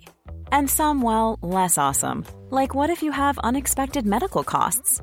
United Healthcare can help get you covered with Health Protector Guard fixed indemnity insurance plans. They supplement your primary plan to help you manage out-of-pocket costs. No deductibles, no enrollment periods, and especially no more what-ifs. Visit uh1.com to find the Health Protector Guard plan for you. Hey, I'm Ryan Reynolds. Recently, I asked Mint Mobile's legal team if big wireless companies are allowed to raise prices due to inflation. They said yes. And then when I asked if raising prices technically violates those onerous two-year contracts, they said, "What the f*** are you talking about, you insane Hollywood ass?" So to recap, we're cutting the price of Mint Unlimited from $30 a month to just $15 a month. Give it a try at mintmobile.com/switch. $45 up front for 3 months plus taxes and fees. Promo rate for new customers for limited time. Unlimited more than 40 gigabytes per month. Slows full terms at mintmobile.com. Even on a budget, quality is non-negotiable. That's why Quince is the place to score high-end essentials at 50 to 80% less than similar brands. Get your hands on buttery soft cashmere sweaters from just $60, Italian leather jackets, and so much more. And the best part about Quince, they exclusively partner with factories committed to safe, ethical, and responsible manufacturing. Elevate your style without the elevated price tag with Quince. Go to quince.com/upgrade for free shipping and 365-day returns. Was in a dressing room, really tight together, like too tight together. And he's fucking nervous and he's having a piss. And he feels the door open and then this massive presence beside him. And he's like, Shaquille O'Neal. And he's like, you didn't want to be having a piss. So he said, stage fright kicks in straight away. And he says, you can see Shaquille O'Neal laughing. And he's like, what do you do? What do you do? He's like, I can't piss. He said Shaquille O'Neal's like rolled it out, like, you know. Wow. And he said, he's looked across and Shaquille O'Neal's winked at him. And he said to me, he went, Shaq, nice watch. That's tremendous. Nice watch. So I've got all these stories and like. I got a piss with Kevin Nolan, the Newcastle player. Christmas doing, I was steaming the same as you. Went in the toilets, it was mobbed in Newcastle. Is it Top it used to be called? Aye. So I've shouted, there's a room for a little one. And Kevin Nolan's buzzed off that. He's like, fucking get in here, little man. So I'm standing next to him, it's rammed me, and I start pissing, and he get the splashback goes all in his jeans, mate. And he goes, fucking hell, little man, you're pissing all over me. Fuck off. So you're right, everyone has. Story. What an idea, Flash Gordon as well, eh? But it's like the stories are absolutely brilliant. Like Knowles is great. Knowles having a piss at an awards do, and Brian Ferry comes and has a piss next to him. And Knowles just started whistling Jealous Guy. The solo from Jealous Guy, class. Like tremendous. I went to launch the England away strip with Kasabian in Paris, right? And I'm wearing a Scotland strip. They've got England strips on, even though Serge is Italian and Tom's Irish, with a French crowd. I don't know whose idea it was. We're getting bottled on stage, right? And Kate said to me, you've got to be back because Jimmy was due. Like, she was 9 months pregnant in Scotland, ready to burst. Because Kate came back to have the baby here. Like, you did the Archie Gemmell, you've got to come home. So Kate's here, ready to give birth. I'm in Paris on the promise that I will come back to be there for Jimmy to be born. And I've woken up and looked at my phone and it says, you're now entering Belgium. I thought, oh, fuck. The next one, I've looked at the next one and says, you're now entering the Netherlands. Text messages, you know how you get the alerts when you're abroad? I'm like, oh, you fucker, that's not good. The next one's Kate going, where the fuck are you? I'm like, oh, that's bad. And then it's like, again, another 50 missed calls. I'm in this wee black room. I'm like, fuck, where am I? I had no idea where I am, right? And all I knew is I had my passport in my pocket. And I've like rolled out this wee black room and I'm on the tour bus, the Kasabian tour bus. They had a gig in Amsterdam the next night. I've fallen out, like covered in cuts and all sorts of stuff. Like, oh, fuck. And Tom Meehan, the front man of the band's in his pants and he went, fucking hell, that got out of hand, eh? And I'm going, whoa, what am I doing? I'm like panicking, like, what the fuck am I doing here? He's like, we're in Amsterdam, you're coming to the gig. I mean, I'm not coming to the fucking gig. Take me to the airport. So they took me to Schiphol Airport in Amsterdam. I've run up to like KLM and said, I need to get a flight to anywhere in Scotland, how much? They're like, well, there's one going to Edinburgh in about 45 minutes. You can just about get that. It's 900 quid. I'm like, oh, fuck. Handed the credit card over, run through it. It's a massive airport. I'm like sweating. I don't know where my stuff, I've got my wallet, I've got my passport in my wallet. Got on the plane, landed in Scotland, got home, and Kate's in labour. Gone to Kirkcaldy, had Jimmy, and then they kick, this is the worst part, right? They kick me out because you've got 24 hours that you're not allowed to see after the baby's born. So everything was fine. Jimmy's great. a magical experience. I'm there for the whole thing. And I'm like, well, what am I going to do for 24 hours? And it was the Brits. So I went back to London, went to the Brits. No way. I wet the baby's head with Compton and all that. Kasabian and all that are back by this point. Buzzing off you. Gone all-nighter. Like a proper, like, massive celebration. Went to the baby's head with Noel and Kasabian and all that. We've gone daft, and I've got the first flight back the next day, coming to visit, and I was at Kirkcaldy without going to bed, steaming again. What so a life, mate. It was great times. Tremendous. Mate, I love Kasabian. Serge and Tommy, so cool, isn't he? We've had great times with them. They top lads, Lovely Tom's boys. off it, isn't he? He's mental. He's mental. You know, Serge is one of the best footballers I've... Well, he done that in soccer in 3 times, didn't he? He's flicked up and volleyed it. Class player. He was at Nottingham... Leicester as a youth. His dad ran Nottingham Forest Youth, or he was one of the coaches in Nottingham Forest Youth team. And his dad played for nobody knows this, I think. His dad played at Manchester United. He was in the digs at United as a young man. Was he? Richard Pizzorno, in the same era as George Best. Imagine the stories he's got. And he never talks about it. I've probably told the story. We need to get Serge on the podcast. You should. He's brilliant. And it's just funny because I don't see him as much as I used to. Like, went to his wedding. Went to Serge's wedding in Crouchy with Crouchy. And so we're at the wedding, after party, all the rest of it. And everyone's taking a shot to DJ, and Crouchy's like, I'm going to drop some fucking bombs here. Watch this. And he's gone up and put Phil Collins on. Fucking everyone's emptied the dance floor. Crouchy emptied the dance floor. There's some good nights with Crouchy. We're going to come to Crouchy. I've got a bit in here about him. Like, I had a fight with Jay-Z as well, eh? No way. I gave him a bad review. Mate, we're only halfway through it, but this is my favourite interview ever. Just so you know. I'm boring you to tears, No, eh? mate, it's tremendous, man. Fucking talk of glass eye to sleep. I had a fight with Jay-Z. I gave him a pretty ropey review for Glastonbury. So I saw him at Glastonbury.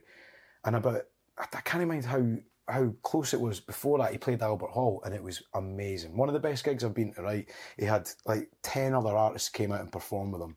Like Coldplay played with him. I can't remember. He had all sorts of folk on stage. It was great.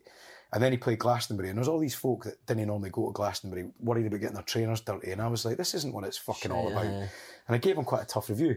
Anyway, I got invited to see him and meet him, and I went, I'll come down and see him. There's a great there's pictures of it. It's funny as fuck. And I've walked into this like private members club downstairs in London, and he's got all his entourage from New York there, and they're all smoking, like seriously smoking. The place is like a fucking hot box. I've walked in a suit, right? Like CID. Look like fucking Compton, right? Titus Arnott showed up, right? But I had an indie haircut at the time as well, like long hair. And I've walked in, and he's walked straight across to me, and he just said, "You're a motherfucking non-believer, man." And I was like, fuck you. I'd had a drink again. And I was like, don't come up to me fucking pointing at me like that. Fuck you. Like, sworn back at him. And he's thought, I wasn't expecting this from a journalist. And I was like, don't come up pointing your finger at my fucking chest. Let's talk about that review. I gave you one of the best reviews I've given anybody about 6 months before that at Albert Hall. Do you remember that? And he's gone, oh, no, I don't. And I was like, yeah, well, in fairness, I don't think Glastonbury was as good as that, and I don't think hip-hop works at Glastonbury. That's my view. So don't fucking come over. And he's like, oh, fair play. Sit down, let's have a drink. So I sat down with him, and we've had an old-fashioned sitting drinking whiskey. And he was asking me about Scotland, the music, and I sat with him 15 minutes. And there's great pictures of him, like, pointing in my chest like that. Is it? And there's a picture of me going, walk you back like that. So would you never get intimidated now? Oh, I'm shiting it. My arsehole was going at the time. Like, and by the way, his mates are all probably carrying guns at that point, you know. Because he's for pure underground New York. But you know, so you've got to front it up, haven't you? Despite how much your arsehole's going like a 5p, you're going to do this, and you need to... And also, sometimes if you just... And I learned that, actually, at the newspaper, because there are a lot of bullies there. And you have to stand up for yourself. And if you don't, you will be trodden over relentlessly. And listen, if we'd ended up rolling around on the floor, like, he would have won. But they made a great story as well. A great story, though. What was I going to say there? The Gallaghers, have they got a Scottish team? There's no speak no team. Celtic. So do you have a wee bit of banter between that now? The last time we were laughing, he came up to see Celtic at home, and Jason Cummings went up and asked him for a picture. And he just sent me the picture of Jason Cummings and was like, is this what represents Hibs now? Footballers wearing fucking leggings. And I was like, that's his image of fucking Hibs now. Jason Cummings coming up. They're going, he's speaking at his wee tattoo. And he went. But he loves the atmosphere at Celtic. And there's some funny pictures of him, actually. There's a good picture of my Celtic scarf back in the 90s. Like, I've seen that, actually. I mean, no supports Ireland ahead of England, right? Oh, does he, right? He's Irish. His mum's Peggy, His mum and dad are both Irish. Like, so. He's proper Irish. As you spoke about sticking up for yourself, I loved it when you stuck up for Capaldi with Noah. Fucking hell, that was a moment as well, eh? Went mental, eh? He did, eh? Aye. Why was he so angry? I think, leading up to it, like, you've got to remember Noel gets asked these leading questions all the time. Yeah. Because he did it with Jay-Z as well, didn't he? Did he, right? So this happens like every time Noel's doing promo, he'll iron somebody out and get battered for it for ages. Yeah. But Lewis, I knew it was going to happen because I'd mentioned, he'd asked me about what you're listening to at the moment. I said, there's this wee guy from Scotland that I love called, but he's funny as fuck. And he just looked at me and went, and he's so fucking dismissive when he wants to be. Like, you didn't want to get the cold front. Like, I've been in the bad books for about a year and a half. It's fucking just thawing now, but it's horrible. What, because of the Capaldi stuff? No. For another monumental fuck up on a night out. It's entirely my own doing. Fuck, I don't see him as much as I used to. I really miss him, actually. But it was my own doing. But yeah, he just went at him. And I was like, you know what? I think I know you well enough to say, fucking calm down, by the way. He's brilliant. But see, when he was slotting him, were you getting the butterflies thinking, well, I want to stick up for Capaldi here? No. I see, we know now, you sometimes have to go against the grain. Because otherwise, like, you're just a yes man, aren't you?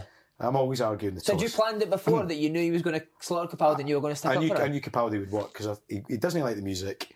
He's got this thing about Scott, like, his relationship with Compton's one of the funniest ever. Right. They were best friends for about 15 minutes and then he fucking hated him. Why? So spectacularly overstepped the mark. After Tea in the Park, we all came back here. So no headline Tea in the Park. We came back to the house. And Noel was in the hump with me because I told him it was 5 minutes around the corner. And getting out of fucking Strathallan took about 2 days. Came back here. We'd all had a proper drink. And Martin, by the way, we'd been on a 4-dayer at this point. Right. And unbeknownst to Martin, like every time he wasn't looking, this girl had given us a hairspray full of Jägermeister. So every time he looked away, I sprayed his head. Right? So by the end of the weekend, his head was black, like sticky black. Like, he kept going, I'm worried about my sweat. Like, my head's really sticky. Every time he was looking. So, like, you got to imagine, he'd gone upstairs steaming Compton and come back with his Celtic strip on, thinking Noel would love that. And he's come back down with a black head, like steaming, shouting at Noel. And I just think he was annoying him so much. And Noel's missus is a Rangers fan. Oh, that's right. And Compton had started on at her going, "You fucking zombie," and all this kind of stuff. So, it went a bit wrong there. But, you know, it'll all be fine eventually, I'm sure. But I think, in Noel's words, his patter dries thin after a while.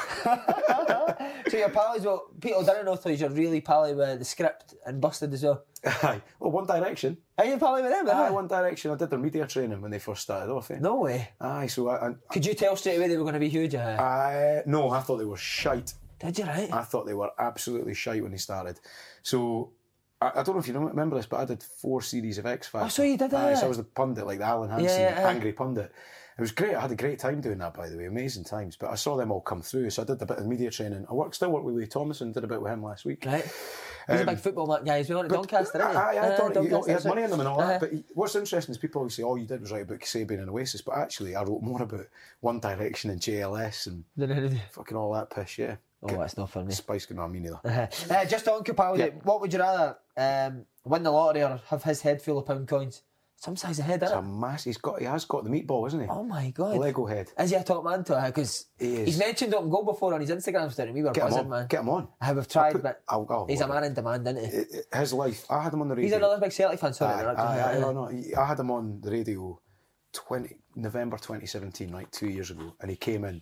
And I was just pissing myself laughing. I had this song called Fade that I loved, so I got him in. And my friends at the record label signed him. And they were like, this guy is brilliant. Like, he's so funny, but once we get it right, it'll work. And sure enough, fuck me, he is flying at the moment. Can you tell straight away with somebody? Aye. You know what's amazing with him is he's got the talent to match the personality. His voice is brilliant. So when you get, like, Sam Fender's the same, unbelievably talented. And Lewis, he's got star quality about him. It's amazing. Yeah. He hasn't been blessed with the best looks, as he'd tell you himself, but he is having the time of his life now. Wow. Think he's doing bits, huh? He is. I know he is. I'll tell you later. Right, Peter Crouch. Crouchy, how did you come pals with him as well? Crouchy, I met him playing golf. I'm really into my golf, love my golf. And I met him. You were Thomas Bjorn as well. Did you find these balls? Fuck me, mate. How embarrassing is that? Brilliant, eh? So Thomas Bjorn, we're on a par 3 at this golf day, 185 yards. The first 3 lads put it on the green and my arse is gone already. Right, the cup captain, and I've wanged it into the shite. Like, not just the shite, like really in the shite. And everyone's pissing him, so there's loads of folk watching. And sure enough, he's fucking walking around looking for my ball. He got a hole in one about 10 minutes later. And did he, right? Is he top man as well? Yeah, very quiet, very serious. But fucking hell, and he found my ball for me as well. So I was proud of that. Crouchy? Met Crouchy playing golf and got chatting away to him. And I actually knew Abby first, Abby Clancy. So tremendous, isn't she? She is tremendous. She's a lovely woman, son. Very talented, capable woman. Aye, she's great. And so I knew Abby, and Abby's wee brother's in a band called Lona. And I helped him out at the beginning. Did he not play football as well? He was as a kid. He's a big laddie, by the way, big gangly laddie. But she introduced me to him, and I helped him with the music, and then we kind of all got pally. And he met the Kasabian lot through me and my mate Mikey, and we all became good friends. But when I left newspapers, I must have been a month out of the Sun. No, it would have been it was February at the Brits. Crouchy was at Stoke, and he was on a curfew, right? So you've got to be back at your hotel by midnight or you're dropped, because it would have been Wednesday night. It must have been playing Thursday. And Abby and Crouchy were all, again, had a few drinks, like reeking. And Abby's like, I'm going to be sick. I'm going to be fucking sick. I'm going to be sick. And I was like, all right, fuck, we'll go out the fire escape, be sick outside. Sure enough, I opened the fire escape and popped my head out, and there's about 1,000 paparazzi outside the Warner Brothers party. And I was like, Abby, just sneak out, nobody's watching. So Crouchy's behind the door, Abby's there, and I'm standing with my back to the Paps. Like, bear in mind, I worked for the Sun like 3 months before, and she's like, dry boking, like, ugh. And I was like, fuck's sake, and she's holding her hair back, and I'm like, fucking hell. I can't remember if I had her hair or not, and Crouchy's like, I can't come out. If they get a picture of me, I'm going to get in loads of trouble. So sure enough, the Paps turn around and start hammering the pictures, and I'm like, fuck off, lads. She cannot see, she's not well. Fuck off. Fuck, leave her alone. And they're like, you've changed your tune, you prick. So I ended up over this ruck with all these photographers. Anyway, it's ended up in the Daily Mail sidebar of shame. And in the pictures, sure enough, you can just see like 4 inches of big Crouchy like peeking out the door. So did he get done for it? I think he got barred for it. Aye. He's another talk. He's put up his podcast good as well. He is one of the nicest men you could ever meet. I genuinely think, what a good man. Love him. Good part, isn't it?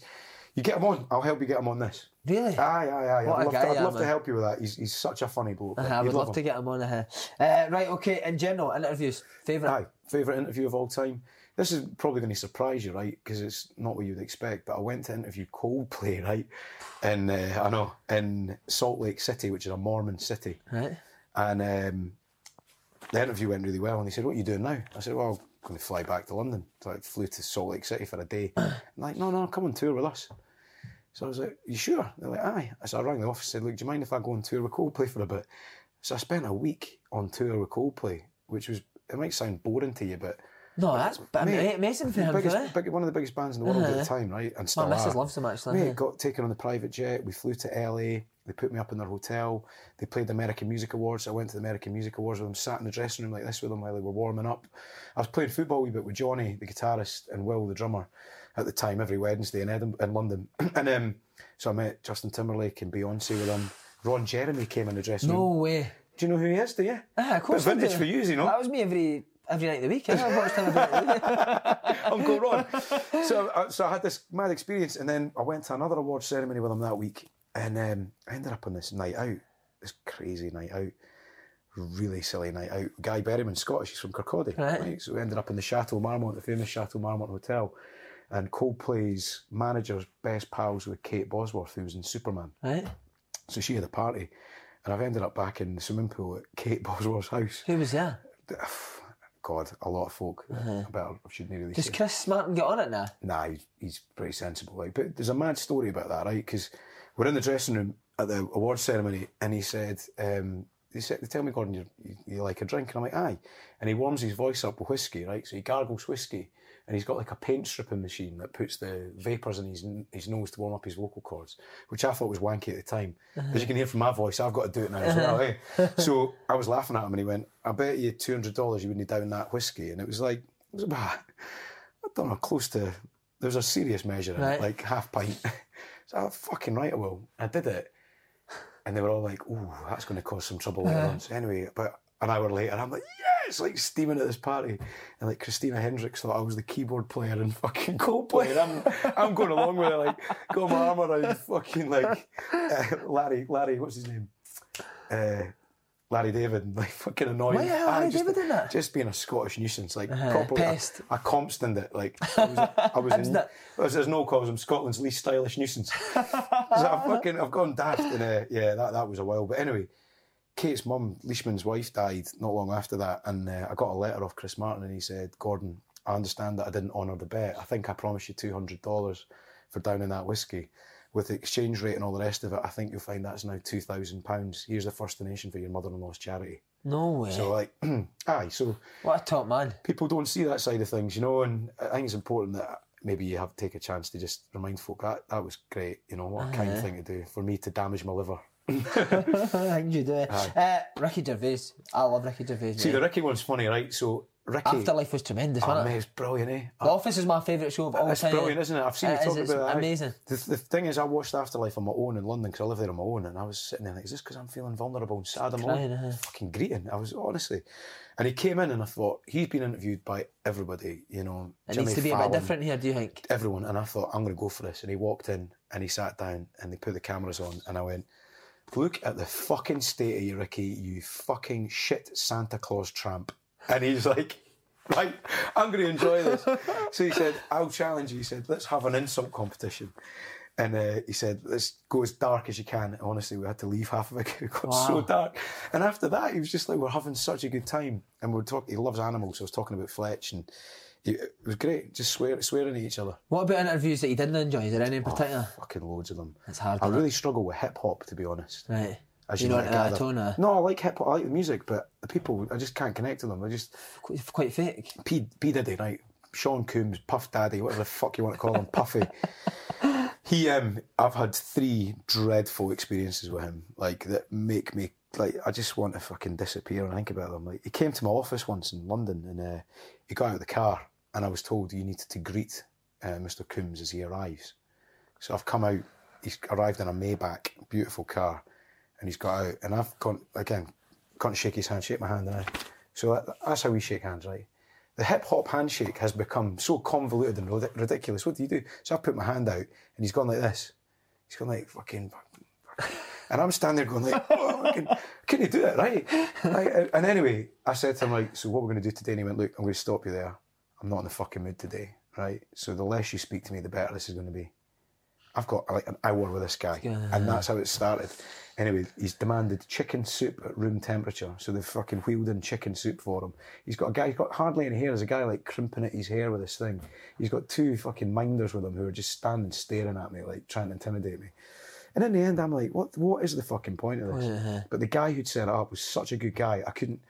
And if I was in that position now, I'd just say, do you know what? Fuck off. Would you? Aye, because it's like. Have you ever had to do that? Aye, a couple of times. Aye. I'm trying to think whether I should tell you. One. Actually, I'll tell you one. But, you know, you should do that. Because what you're doing in these interviews is trying to help that person, you know, come across better. Sell something a lot of the time. Sell an album, sell a film, whatever it is. Whiskey. So, sell my whiskey, Copper Dog, available at £32 in most supermarkets and duty free. But the funniest one I ever saw was a boy I worked with, Sean Hamilton, interviewed Shakin' Stevens. Shakin' Stevens. I'd love to tell him to fuck off. He did. He told him to fuck off. It was brilliant. So Shakin' Stevens, because he said, it's nice to meet you, Shakin', and he went, no, it's Shaky, with an apostrophe, like Sting and Bono. It's just Shaky. And he laughed. No. He laughed. Right? So Sean laughed. And Shakin' Stevens leans over and slaps him in the face. Slapped him in the face. So Hoagie, the big photographer, who's a legend, right? Hoagie's taken pictures of every famous person ever, you know, from the popes all the way through to Madonna and all that, prime ministers, presidents. And Hoagie put his camera away and went, you know what? You're the rudest person I've ever met. And I've met you loads over the years. Forget this. I'm not taking any fucking pictures. He walked out and Sean went, aye, cheers. Left them. Just left him. And he asked me for a cup of tea. So at this point in my career, I brought him a cup of tea. And he went, it's too hot. I need it. Fuck off. I had a funny one the other day, actually. I'm going to name him. Fuck it. Go for it. Jeremy Edwards. Remember the actor? Yes. So Jeremy Edwards. But Rachel Stevens. Aye. Yeah. Jeremy Edwards comes up to me in a pub and he's like, Gordon, he didn't even call me Gordon. He said, look, I'm sorry, I saw you in here and I've been thinking about this, but I've got to come across and say to you, some of the stuff you did to me in the newspaper was just so out of line. It was really disgraceful. You know, I was going through a hard time and you knocked on my brother's door and asked him for stories about me. And he said, I need to get that off my chest as part of something I'm going through in my life. I need to just say that to you. What you did was wrong. And now it's off my shoulders. I feel better and we can start again. And And I'm like, I've never met you in my life before. And I could see him starting to panic. And he said, but you know what I mean? The standards of journalism at the Sun newspaper and fake stories and all the lies that you've printed. And he said, you know what I'm talking about? And I'm like, no, I don't know what you're talking about. And I could see him beginning to panic. And I said, are you sure you got the right person? I'm Gordon Smart. And he was like, oh yes, I meant Dominic Mohan, the guy before you. And I was like, so you're going to apologise to me now? You know, you've come across here and accused me of being inaccurate and a bad journalist for getting things wrong. You've come up to me, accused me of doing shit that's not right. What you got to say about that? And he's like, oh, I realise this is rather embarrassing, but you still represent them. I'm like, no, I left 4 years ago because I disagreed with a lot of what happened. So you're going to apologise? And he was like, well, yeah. And what I wanted to do was punch his head off. Stick my large Lego head in the bridge of his nose. But that's not going to help in 6 months. Craig Brown was similar with me, mate. Aye. No, I'm kidding. Right, back to the Highbees. Aye. Best day of your Hibs life. 21st of May 2016. Yeah. Even me, Jimmy knew it straight away, didn't he? I came in. Is it a big thing in the house? Amazing. Aye. It was so spectacularly good. I can't even... Had you been at finals before that? Where you mentioned you'd been at a couple? So I was at the cup final, Scottish Cup final in 2000. I'd been at the Salt and Sauce Cup final. We got fucking pumped by Hearts, which is one of the worst days of my life. But we all knew it was coming. Like, again, I was sitting with Kano. Finland, wasn't it? I was sitting with Kano, and we must have had about 20 lads in that squad on loan, and they were shite. And I was looking at Big Gaz, Big Gaz spoke about it on the interview. Gaz was brilliant on it, and I'm thinking, poor fucker, he's a Hibs fan, and these pricks are like here for the money, and it was embarrassing. I remember there was a tackle in like the first 2 minutes that Ian Black fucking ended somebody, and I thought, this is going to be horrific. This is going to be horrific. It was awful. But the 2006 was amazing. John Collins. I remember the semi-final to get to a final when we played Livingston was great because Kate's dad was manager at Livy. Right. And I went to loads of Livy. with Kate back in. It was a great time of life, actually. Yeah. But what other cup finals did I go to? I've had a few shockers. Like, I remember being with a guy who'd been to 23 Hibs Cup finals and seen 2 trophies by the time the Scottish Cup came round. Wow. That's mental. See that Hibs tag? Would you go along with it? Aye, definitely. Just glorious failure. There was always a feeling in the ground at Easter Road in a game where you thought, oh fuck, someone's coming here, especially against Hearts. So see, when you were going to that game, 2016, were you again expecting failure? Well, you got to remember we'd been at the League Cup final, eh? Yeah. And Ross County beat us, didn't they? Oh, so they did, right? So I'd been at that with Jimmy. And that was really depressing because I'd gone with no expectations. But we should have beaten them. Yeah. We should have fucking beaten them. So we turned up thinking this could be bad. And what was it? 1-0, 1-0, 2-1, 2-0, 3-2, wasn't it? And I ended up on the pitch. Like, were you on it? I mean, I've got a great video of me and Jimmy on the pitch, like running around, like my brother's in the dugout. And at one point, I turned around and Jimmy went, "Dad, why is there horses on the pitch?" And I thought, oh no, this isn't. I thought it was a celebration. I didn't realise it was a riot. And also, like when the final whistle went, I had Jimmy like up in the air with my brother, and we were in the aisle, and we all just got bundled forward, which was pretty hairy, like because everyone just went poof, and I was like, shit, maybe we should just go. And then we saw everyone run on the pitch. Thought, fuck it, we'll go on. But I actually feel a wee bit guilty about it now because the players didn't get a lap of honour. Yeah, and that isn't fair. And Kano had a go at me as well, and he was like, "You shouldn't have gone on because the players have been deprived of a magical moment."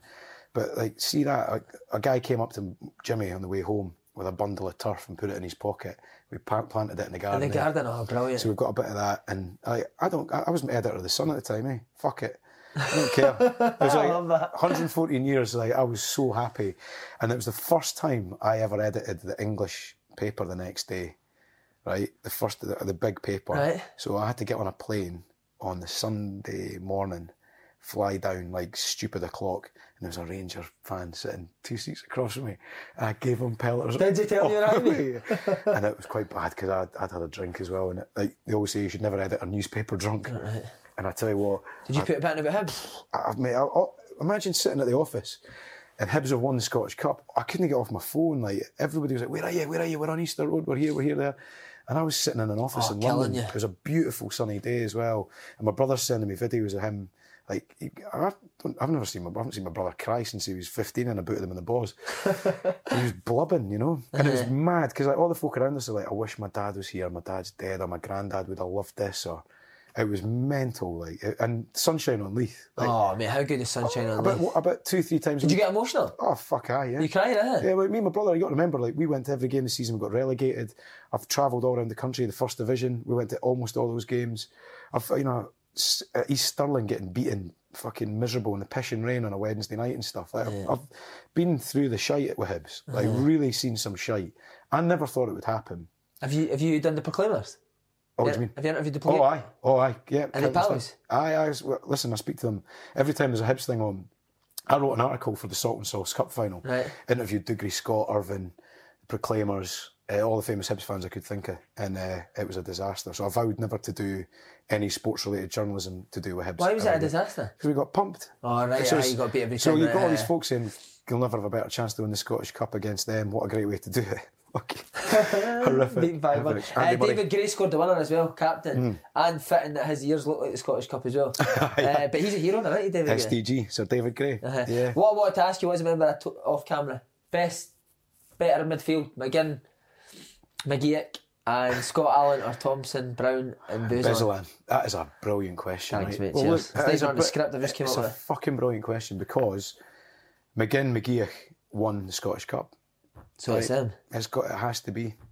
And by the way, Thompson, Brown and Bezelan were absolutely brilliant. Bruni's gone on and done great. Kevin did well, but I'm sure he feels he could have done better. Yeah. But McGinn, I think he's got another move in him. So do you think McGinn's the best you've seen at Hibs, midfield-wise?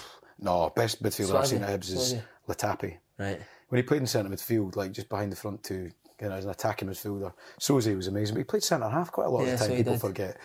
But God, what a collection of midfielders to choose from. Like John Collins, I'm going to put Paul Kane in as well because he's a pal. John Collins, Kevin Thompson, Scott Brown. There are a lot of good. I like Chris Jackson, who's a boy that played for Hibs when I first started supporting him. Ginger lad, he was good. Chris Jackson? He was good. Who else played? Chick Charnley, Ray Wilkins. Oh, brilliant. So have you got one favourite? Kevin Harper, I loved when I was a wee boy. Kevin Harper stays right next to me. No way. His wee boy goes to my wee boy's school. He was magic. Was he, yeah? Because when I was 12 at my first game, and he was just this, exciting player. He got the ball on the wing and you always thought he was going to do something, yeah. There were loads of players that I loved. Like I say, Gordon Hunter. I love Bruni. So much energy, Bruni. He did drive with the ball. Yeah, I'm trying to think of other players off the beaten track. I've got to say Liam O'Sullivan. Ian Murray. Ian Murray's a good pal, isn't he? I liked Ian. I always think the Hibs fans gave him a hard time.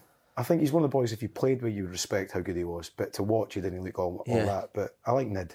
We had a lot of nights. He's Airdrie. We played him last week. Airdrie as well. He's doing well, Airdrie. Just a wee bit on Scotland, mate. It's a disaster just now, isn't it? I've got a terrible record watching. My first Scotland game was against New Zealand at Tynecastle, and I think we scraped a 1-1 draw. So that set the tone for my life. 1998, sitting down in the pub down the road, we all said, right, can we afford to go to France 98? And all of us were like, we're skint. Fuck it, we'll go to the next one. Honestly, that would have been the best one ever as well. I mean, it will never. I don't think it could ever be. Don't know. I'd love to go with Jimmy.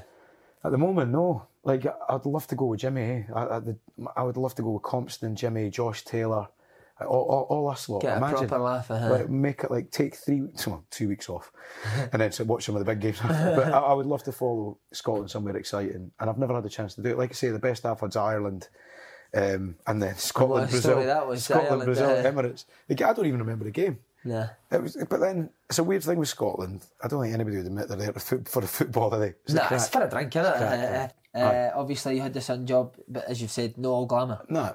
You've talked about the good times, but also you've had a lot of bad times, haven't you? So I was really young when I was at the paper, right? So I think it's really important for me to try and explain to people. I started there young, and it was before social media, right? It was before the internet really. I mean, I qualified as a journalist before mobile phones were being used, right? So give you an idea of the time.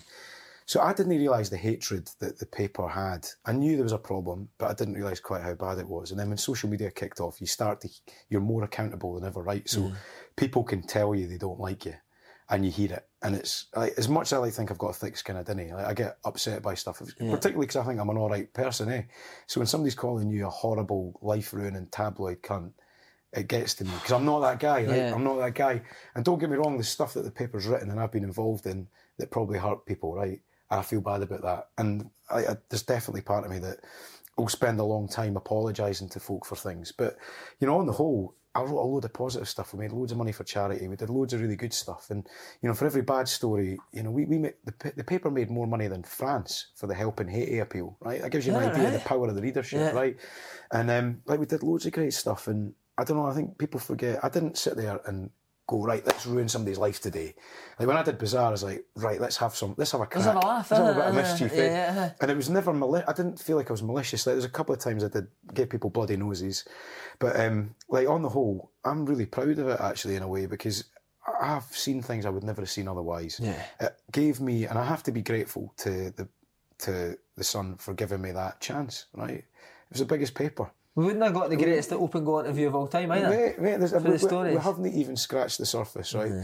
And it's like, the Sun in Scotland was a mad period of my life because, again, I had 2 young children, very young children, and it was stressful and it was a big change. It wasn't a laugh anymore. You're then the boss, you're accountable. Like, if I make mistakes and it costs the paper money, someone's losing their job, or I'm going to jail, or I'm going to get filled in the street, or somebody's going to get stabbed, right? That isn't funny. And I took it so seriously. I made myself a bit ill with it because I was worried, and look, everybody, you can't get on with everybody, right? And on the whole, I think I conducted myself the best I could. The Leveson inquiry, the criminal inquiries, all that stuff was like a real wake-up call for me. And it made me grow up fast, I'll tell you that, Si. Like, I became an adult, I became a grown-up. So I did 2.5, 3 years at the Scottish Sun. And that was the Commonwealth Games, the Ryder Cup, amazing to be involved. Brilliant. And there's a lot of folk there I have a lot of affection for, right? And like the sports boys, like they got me through. I love them. Like Roger Hanna. Is that who you would hang about with the most sports boys? Is it like a dressing room sort of type atmosphere? I mean, they probably think I'm a total fanny, but I like them. And like Tam Cowan, like gave him a job, and I worked with Guy Martin Geisler, gave him a career, and as a columnist, and I hopefully helped the young guys come through. I'm dead proud of that, and like encourage them, maybe open some doors in London for folk. And I hope some of the guys I work with realise that because I'd been in London, I could fight their corner really well. So I kept jobs. And I think if it hadn't been, if maybe been a Scottish editor, they might not have been able to preserve the jobs as well as I did by leveraging my contacts down there, fighting for them. But also I saw the helicopter crash, the bin lorry tragedy. So I've got a bit of baggage carrying with me since then. And I don't know. Like, people didn't see that side of the things that you carry with you. I think you're just... And I don't take any pleasure at all in upsetting somebody over a story, right? No pleasure whatsoever. So if I've genuinely hurt somebody, like, you want to think you can square that off, don't you? Yeah. And it's maybe going to take me a wee while to come to terms with it. But it's been 3.5 years, eh? See, while you were in it, were you always thinking on the side? I want to do my own thing. And what was that? I always wanted to write books. I wrote Vinnie Jones' book. I'm his biographer, so I did that. What's he like? Top man? World class, yeah. I mean, me and Vinnie have been through the wars, like, How did that come about with Vinnie Jones? It's mental, right? 2011, I was on the red carpet at an event, and somebody said to him, "That's Gordon, he works for The Sun." And somebody had written a bad review and or somebody had written a picture caption and called him fat. And he's come across, right, and he's grabbed me by the throat, and he's like, fucking rammed me against this railing, and going, "Your fucking newspaper called me fat, sweaty." And I was like, and I've got my hands underneath his, knocked him apart, and his hands are falling apart like that, and I've pushed him, and he's falling back like that. And I said, "I don't give a fuck what happened to the paper. Do not come and grab me by the throat, you prick." And he's like, "All right, you're okay." And we went for a beer. So you've leathered Vinnie Jones, so I fucking pushed him back. I was shiting it beyond belief. I pushed him back, and we went for a beer, and he was like, "You're the first person that's ever done that from the press." Actually fought me back. And we sat down, and from that day on, like, we played golf together, and they phoned me up and said, "Right, I'm going to do a book. Do you write it for me?" And I was like, "Yeah, brilliant, no problem." So I went and lived with him in LA for 3 weeks, and sat down every day, smoked cigars, played golf, recorded it all. So the Wimbledon stories and all of that. I mean, I'll give you an idea. Right? We wrote 140,000 words, and the final book was 80,000. That's how much was taken out. That sounds like Gary O'Connor's interview. Oh, mate, it was the same sort of thing. Like, he told me a story about going on tour with the Crazy Gang, and they got the physio Frenchie was really tight. So they're like, "Get a fucking drink in French." He's like, "No, lads, the club's playing for this. This isn't coming out of my pocket." And they're like, "Fuck him." Him and Dennis Wise, can't mind who else it was, they got hold of Frenchie, and they had him by the ankles over the edge of the fucking North Sea ferry and dropped him in by accident. Was that Steve Allen, the physio? No, it was a guy called Frenchie. Curly hair? No, it wasn't him. No, I can see. But they've accidentally dropped him. And apparently you got some 3 minutes before you die, so they had to fucking get him out the fucking sea. But I can't tell you half the Vinnie stories because they're so good. But I was speaking to him just last week, love him dearly. Because he's lost his wife. Aye, man, so sad. Longest living heart transplant patient in the world ever. What a story, eh? Wow, amazing. But Vinnie's a good pal, so I always thought I might write books. I still have this notion of doing something like Jonathan Sutherland's job. On sports, yes, would love to do that. You'd be good at that, mate. But I've never done sports journalism because that's your passion. Imagine the problem is it spoils your hobby, right? Yeah. Because I want to go to the football and I want to enjoy my weekends, but when it becomes work, it's like you've killed your passion by making it work. No, I love it, man. So I still love. I'd love to do it. When it's football, I think it's different. Dave Jones and Sky. That's he's tremendous. I used to play with him. He was on our team. What, Sutton? No, that was Southern Amateur League. That was a team called Ibis. I played for them. And played with some big names, Dave Jones was in the team, and after one of the games, he took me aside at the bar and he went, "Gordon, I've got a bit of a problem. If we're going to play centre midfield together, you swear too much." Did he really? Why that up, Dave? I was like, Dave, I'm going to say one thing to you. Fuck off. Brilliant. And now, mate, your radio show, enjoying it? It's the best. I'm having the time of my life. It's great. You know, it's been 3 years. It's a bit weird working evenings, 7 till 10. It's kept me out of the pub, which is brilliant. Which is terrible. Which it's probably for the best. But again, interviewing all the bands I love. I'm playing music I love. I'm working with folk like Johnny Vaughan every day, who's great crack, Toby Tarrant. It's a really good crop of people. And I've got another year still to go, and I love it. I really love it. I've got to make a decision at some point if I'm going to have to go and work at TalkSport or like Alan Brazil. Oh, would you like that? Oh, I will gradually turn into Alan Brazil. When I was telling you about the stripper. He sent us a picture. She sends me a picture every 3 days of what Alan's looking like going, 3 years and counting. Cogsy. I love her. She sounds good. She's good. You know her. Don't talk about it now. Right, okay. But they're great. I reckon at some point, sport, Will you move back up here eventually? Oh, mate, it's so tricky. I can't get the answer to this, right? 3 years now, fly down on a Monday, back on a Friday. Pissed off early, tomorrow Saturday. They call it the Poets' Flight. Right. What's the other one? Willies. Work in London, live in Edinburgh. Really? Willies. I need to fix that somehow.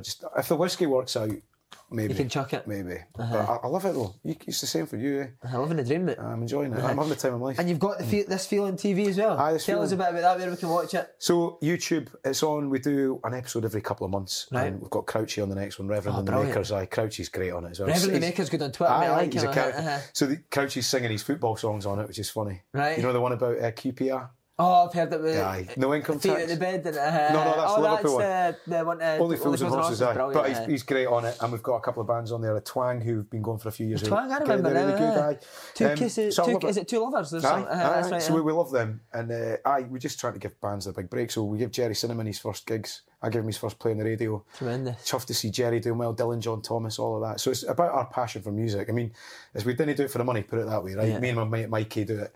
We're Red Stripe, and it's been great. We've done 10 episodes this time. We did 6 before. It's funny, Crouchy, the first time, we used to do this thing, chuck a telly out the window. Right. It's the most rock and roll thing you can do, right, as a rock star. So we set it up with a target downstage. You've got to try and land it on the bullseye. And Crouchy, we never used to do the bullseye, we used to do the furthest throw. And then Crouchy nearly killed somebody with a telly. Honestly, we didn't think he could throw it that far. He threw it about fucking 30 metres. Long levers, whizzed it. But the funny thing was, though, he hit the window on the way out. He couldn't even fucking get it through the window. Off the post and in. Put Crouchy off the post and in. You got time for one more story? Yeah, go for it, mate. I've never told this story before. Can't wait for it. Because this was kind of like the peak bad behaviour time, right? And it was, I was talking about that Jay-Z gig. Yeah. We got invited to the after party in a nightclub called Movida, right? And 2 days before, I interviewed the Pussycat Dolls, right, which had gone really well, right? We'd had a bit of a laugh. How well? Very well. Right. So we're in this nightclub having a drink and a laugh, and I'm speaking to the girls, having a chat. And there was one girl in the band called Carmet, I think she's like the redhead one. And Edgar Davids walks in, right? And he kind of, he had the fucking Gex on. He had the Gex on. Right? And this is when he had the fucking dreadlocks as well, right? So he comes up. And I'm standing, and the girls are like, "Oh, hi." No idea who he is. Fucking no idea. And he just said, "Sorry, girls, you can fuck off now." And I was like, and like they kind of uncomfortably laughed. And I was like, I was in a suit. And I was like, "What was that, Edgar?" And he went, "I said to you, you can fuck off now." I was like, Edgar, that's not the right way to start a conversation. Would you like me to introduce you to the girls in Pussycat Dolls? So I thought, fuck off, about a laugh with this. So I've introduced them. Here's Nicole, this is Carmet. We've done the introductions. And he's like, so at one point, 2 of them go to the toilet and there's 3 of them left and they're talking amongst themselves. And he said, "So what football team do you support then?" And I'm like, "I'm a Hibs fan. You heard of Hibs?" And he's like, "Scottish football, it's shit, man." He said, "Who good's ever come from Scotland?" And I'm like, look, you told me to fuck off. But if you want to have an argument about Scottish football, do you want to start in management or do you want to start with footballers? Let's start with players. We had a Kenny Dalglish. Better than you will ever be, you prick. And he's like, hey, don't call me a prick, man. And I'm like, no, fuck you. You've insulted Scotland and said to me Scottish football shite. You said nothing good's coming out of Scottish football. Let me fucking talk to you about management, shall we? What about Shankly, Ferguson, Steen, the 3 greatest ever? He's like, who are those guys? And I'm like, no way. I'm like, listen, Edgar, I'm going to tell you now, you need to fuck off because you've overstepped the mark. And he's like, put his glass down and he's fucking grabbed me, right? But he's grabbed me by the arms. And I'm like, he's grabbed me. And I'm like, I dropped my glass and the glass smashed. So everybody's turned around and I thought, oh, fuck. And I thought he was going to stick the head on me, right? And he's only little as well. So I've grabbed him by the arms and then thought, oh, fuck, he's like a proper unit. He's like a pit bull. Ripped. And I couldn't get my hand around his biceps like that. And I thought, oh, fuck. So I've pushed him as far away as I could. And he's like, he's trying to go for me with the head with the glasses on. And the dreadlocks are going. Specky kid's trying to stick it on you. I've got like fucking work shoes on, right? He had trainers on or whatever. And the next thing I'm like, fuck, he's really going for it here. And everyone's watching by this point. So we're scuffling at the bar. So I've like put my foot behind them and like just tripped him up on the floor. So I'm lying on top of Edgar Davids and I'm like, just hug him, just cuddle him, don't let him go. So I'm holding on to him, not throwing any punches, just thinking, he'll tire out. And he's like ripping at me and all this. The bouncers come steaming over and I've got my like suit ripped open, my shirt's ripped open. The bouncers have got me and he's on the other side. They're like all holding him back. He is going mental. And I'm like, yeah, fuck you. I never had man with glasses anyway. Yeah, prick. Giving it the point, thinking, oh shit, don't let him go. So anyway, they horse us both out at the front of this nightclub. I get emptied out. This is like 3 o'clock in the morning. We get emptied out and he's still going for me and all the cameras are like taking pictures of fucking Edgar Davids like windmilling. And I'm like, yeah, fuck off, prick. And I got into the black cab and closed the door and pissed off. Mate, if ever a story summed up your life, it's that. Edgar Davids. But yeah, anyway, the best end of the story was we were out a wee while after that and I was quite pally with the League of Their Own boys, so I knocked about with James Corden. Right. Name dropping prick. Right? No, it's brilliant. I love it. So we were knocking about together at that time and Redknapp was out and I said to Jamie, I was like, fucking hell. He was at Spurs at the time. So he was. Edgar was at Spurs. I was like, fucking Edgar Davids, by the way. And he was like, what's up? I went, I had a scrap on my It was pretty hairy. Like, I don't know if I should be phoning Spurs about it because it was bad. Like, he's an angry wee cunt. And he was like, don't worry about it. Anyway, apparently, like 2 weeks later, Robbie Keane had a straightener with him in the car park and booted shit out of Edgar Davids for all the same reasons for him being, and he got pumped from Spurs, didn't he? But I thought you were going to say he backed them because of what he done to you. No. I'd love that to be the story. I'd have made it better, wouldn't it? No, Robbie Keane did it. Just rewind that. Robbie Keane did it for himself. Although I would love to think that Redders has had a word in his ear and said, do him. Pile in, but there you go. Mate, I'm telling you, my favourite interview yet. Been an absolute pleasure. We haven't scratched the surface, son. We'll do part 2. I'm up for that. What a guy. Thanks very much. Do you know what I do? A hip-hop handshake. The worst one I saw was, I'll show you, Mr. Hudson in the library. Ken him? No. He did that. Oh, Mr. Hudson. And then he did that, and then he clicked his fingers at the top. I felt sullied, man. Prick. Fuck, do that the next time you do an interview. Thanks very much, mate. I loved it. Anytime. What a guy.